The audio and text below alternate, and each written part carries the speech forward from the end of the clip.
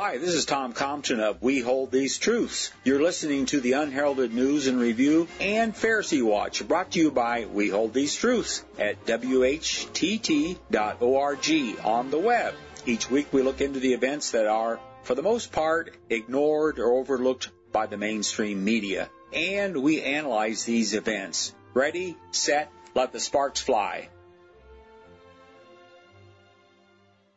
In today's podcast for Pharisee Watch and Unheralded News, we're going to continue on with the Operation Cast Lead.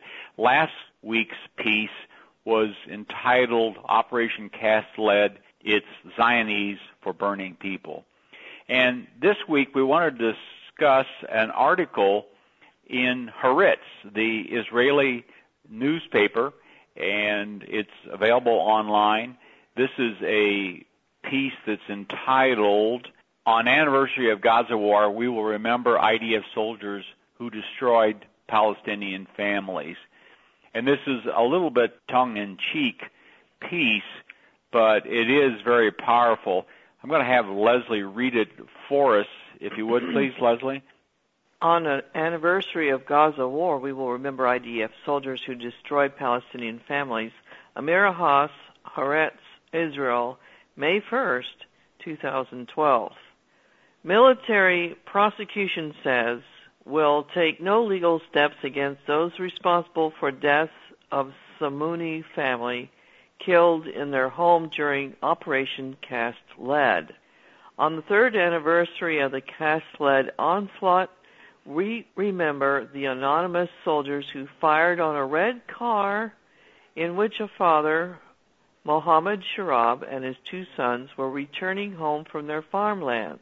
It is not fair that the officer who then served as GOC Southern Command of the Israel Defense Forces, Major General Yoav Gallant, will be the only one remembered on this anniversary. Indeed, the list of fighters who should be mentioned and recalled is long. We will remember the pilot who delivered the bomb that killed Mahmoud Al-Ghul, a high school student, and his uncle Akram, an attorney, at the family's home in northern Gaza. We will remember the soldiers who analyzed photographs taken by drones, who decided that a truck conveying oxyacetylene cylinders for welding, owned by Ahmad Samur, was carrying Grad rockets, a decision that led to an order to bomb the vehicle from the air, which in turn led to the deaths of 8 persons, 4 of them minors. We will remember the soldiers who turned the Abu Ida family home in eastern Jabalia into a base and place from which to shoot, and confined in one room an elderly invalid, a blind woman, and 2 older women. We will remember how these soldiers did not allow these 4 persons to go to the restroom for 9 days. We will remember the soldiers who herded members of the Samuni family into one house and were themselves positioned 80 meters from it when it was shelled, with all its residents inside, under orders from Brigade Commander Ilan Malka, someone else whom we will remember, of course. The list goes on, and we ask forgiveness from those we haven't cited due to lack of space. But on this occasion we shall especially remember the soldiers at a certain post in the eastern part of Khan Yunis. On Saturdays, January 17, 2009, at 8:46, a day before the cessation of the attacks, I received the following letter from the United States in my inbox. Quote, my father and 2 brothers were attacked yesterday, Friday, January 16th, while driving home from their farm. One brother, Kasab 27, died, but the father, Mohammed Sharab, 64, and the remaining brother, Ibrahim, 17 are now wounded and stranded in an Israeli Defense Force controlled area. They were attacked between 1 and 1:30 p.m. local time during the ceasefire time, and emergency services are unable to reach them, unquote. The IDF did not allow an ambulance to approach this area. The letter writer, Amr Sharab, believed that media pressure would help bring about such authorization. Quote, "We are very desperate and trying as many avenues as possible to get aid to reach them.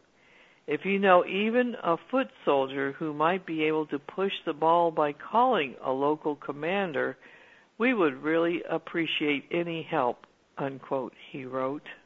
Sharab did not know that while he was writing this desperate appeal to a person he did not know, his second brother was already dead after bleeding in his father's arms for 10 hours.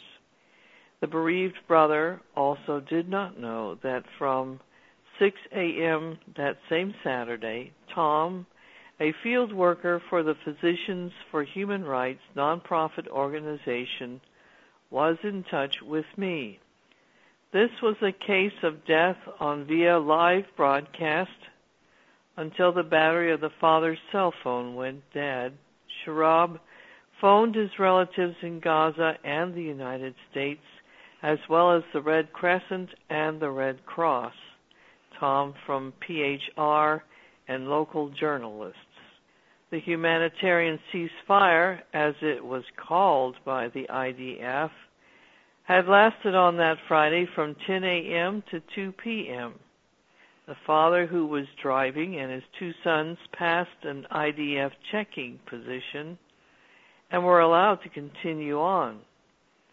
Around 1 p.m., they reached the Abu Zaidan supermarket in the Al-Fukari neighborhood in eastern Khan Yunis, whose residents had fled at the start of the ground attack. The neighboring house, the largest building on the street, had been turned into an army base 2 weeks beforehand. Shots were fired from this base at the Shurab car. Wounded in his chest, Kassab got out of the jeep, collapsed, and died. Ibrahim jumped out of the vehicle and was then wounded in his leg by unrelenting gunfire. The father was wounded in the arm, but managed to drag his surviving son to a nearby wall. He saw a tank and soldiers coming and going. The soldiers could see him. At 11 p.m., 10 hours after the shooting, still pinned against the wall, the father noticed that his bleeding son was becoming cold and that his breathing was becoming labored. He managed to carry his son back to the gunshot-riddled vehicle, hoping it would be warmer there, but half an hour after midnight, between Friday and Saturday, the son drew his last breath in his father's arms. All this occurred some 50 to 100 meters from the soldiers. Periodically, the newly bereaved father spoke on the phone with Tom, who, stationed in his Tel Aviv home throughout the night, joined the Red Cross in efforts to persuade the army to allow an ambulance to come immediately to the scene. The European Gaza hospital is located some 2 kilometers, a 1 or 2 minute ride from this area. Around 9:30 Saturday morning, Tom was informed that the IDF had given authorization for the ambulance to come at noon that day. At the time, the IDF spokesman relayed that, quote, "In general, during the ceasefire, the IDF opened fire only when rockets were fired at Israel or shots were fired at the IDF. We are unable to investigate and retrieve the facts of every incident or to verify or deny each piece of information that is brought to our attention. The ambulance's entry was allowed only after an assessment was made of the situation in the field and a decision was reached that operational conditions allowed such entry. The wounded persons were evacuated by the Palestinian Health Ministry and brought to the hospital in Rafah. Unquote. I well remember those anonymous soldiers who destroyed the Sharab family. Upon my arrival at the site on January 24th, I discovered they had left behind not only the usual images of destruction and the routine filth at the Palestinian home from which they fired shots against this family, they also left behind the inscription, quote, Kahane was right, unquote. Thank you. And this reference to Kahane was right is referring to a Jewish rabbi by the name of Martin David Kahane, who lived from 1932 to 1990. He was also known as Meir Kahane. This is according to Wikipedia. And he was killed by an Egyptian, reportedly. And the bottom line here, of course, what he advocated was that the democracy, quote unquote, in Israel was not possible with a mix of people there, Muslims, Christians, Arabs. And so his solution was to actually physically remove all the Palestinians from the area. So that's what this illusion is referring to. Chuck? This story by Amira Hess is touching, and it's not unusual. And there's a related story that goes with it that has a lot more detail about this one family that she mentioned, the last family that she mentioned, where 21 members of the same family were killed in a 1 or 2 room house. And in that story, which is a related story on Haaretz, it goes into good detail about how the Israelis military evacuated this 3-story house in which this particular family lived and put them into a house across the road. They commandeered their house as a command post and put them into a little house across the road 80 yards away, and then allowed the Israeli military to bombard the house, which was completely crammed full of all of this huge extended family. And some did survive, but they killed 21 in that particular house. And Amira Hess was making mention of this Sharab family in her story. The relationship of this to previous article last week entitled Operation Cast Lead means burning people. This is essentially a case of the brutality, the kind of brutality that we were talking about. As writer, I concluded that the reason cast lead is so named is probably because it comes from a story in the Talmud, which is, of course, the ugly book of Judaism. And in the Sanhedrin, it describes how one kills his worst enemies by burning them to death, not externally but internally, by pouring molten lead down their throats. And the story is very vivid.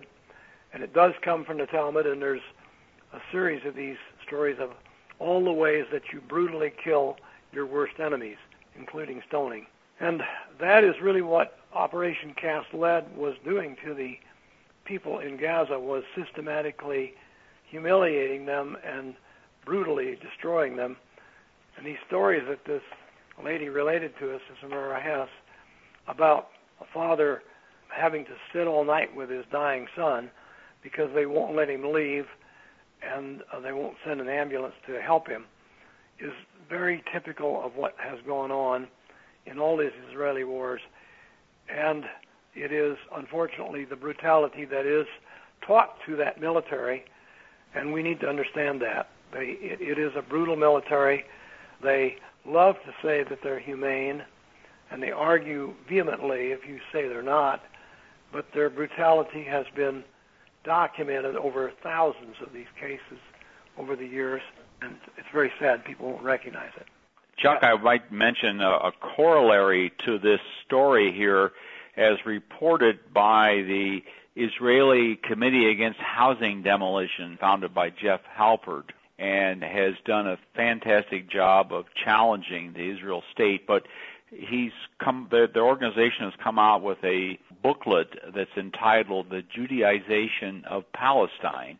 And so this kind of is a corollary with this Rabbi Kahane, that the only way to establish the quote-unquote Israeli Jewish democracy is to get rid of all the Arabs in the area. And so what they've done, and they've tried to intercede and have even rebuilt houses in the West Bank. But here's what he had to say. He quoted Prime Minister Benjamin Netanyahu. This was made during his May 2011 address to the U.S. Congress. And here's what Netanyahu had to say, quote, Israel will never, you're talking about the Jordan Valley. I should give a little bit of background here, which is a little more evident down here. It's like 29% of the West Bank in area that's controlled by the Israeli military. And here's what Netanyahu had to say, quote, Israel will never cede the Jordan Valley. Israel would never agree to withdraw from the Jordan Valley under any peace agreement signed with the Palestinians. And it's vital, absolutely vital, that Israel remain a long-term military presence along the Jordan River, unquote. Running the length of the West Bank, the Jordan Valley covers 29% of the West Bank. Prior to 1967 occupation, that was the 1967 war, some 320,000 Palestinians lived there. But according to a recent survey by the Palestinian Central Bureau of Statistics, fewer than 65,000 remain today. And so we're seeing this squeeze on the Palestinians from many angles. And of course, what's amazing is that so many people are so blind to it, particularly our Christian Zionists, we call bloodthirsty brothers in Christ, that have literally turned a blind eye to what's going on, from the Operation Cast Lead to what's the expansion of the settlements in the West Bank area that is continuing on. And there are, thank goodness, there are groups like the Israeli Committee Against Housing Demolition and Haaretz. They are in counterbalance to the insane policies of the Israeli government. And much as our government is doing insane things with drones, this story that Chuck, the last story that it was alluding to, they talked about a drone hit that they claim was a mistake because the control room didn't have a good picture, and it looked like these guys were launching a Qassam rocket, or they were going to, but they were actually getting wood so they could heat themselves. And it's amazing that the efforts the Israel government and its minions all around the world here in the United States do to try to perpetuate the myth that the Israeli Defense Force is the most moral army in the world. Yes, in the case of this particular family with 21 people, that actually did arouse enough attention, including in the Goldstone report. So there was supposedly an investigation, and the Israeli Defense Forces managed to drag out that investigation for about 2 years. And at the end, they concluded that they would not charge anyone with the murder of the Simone family. And they simply shrugged their shoulders. And what it really amounts to is they drag the issue out long enough so people largely forget it, and then they just dismiss it. That's the case here.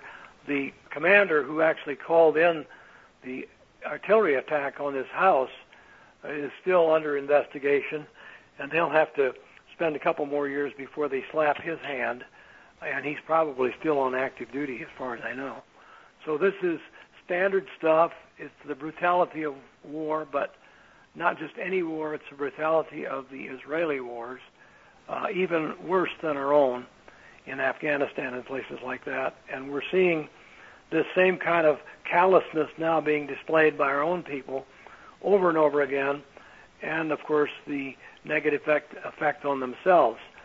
There is a group in Israel that's very much persecuted, and they are the Silent No More, or Breaking the Silence group, and they're former Israeli military personnel who actually are trying to tell the truth about what's happened. And it's probably very good for their conscience to do that, because it's a sort of a confession, might be good for them. However, they don't get far in Israel because they are so good at repressing thought of any kind that they don't like, even if it's coming from their own Jewish Israeli citizens. Okay, well, I think that will wrap up our program for today. A lot of food for thought there. Thanks for listening. Be sure to tell a friend about our podcast. And please visit our website, whtt.org. You will find a wealth of information and resources like the latest Pharisee Watch and Unheralded News articles. Also, you can order our new video, Christian Zionism, The Tragedy and the Turning, Part 1. Even though this video is copyrighted, we don't mind if you copy it, as long as you copy all of it. Then you can educate your friends and acquaintances about the dangers of Christian Zionism. Start small, think big, and press on toward the straight gate.